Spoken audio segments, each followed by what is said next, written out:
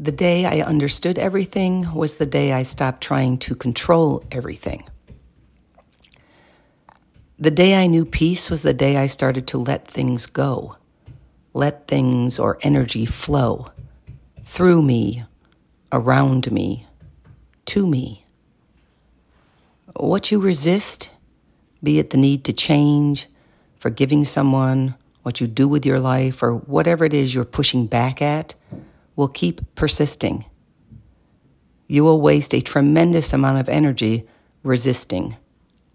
Energy that could be better spent living and enjoying your life.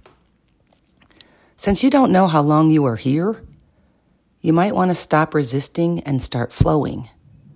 Stop controlling and start letting go.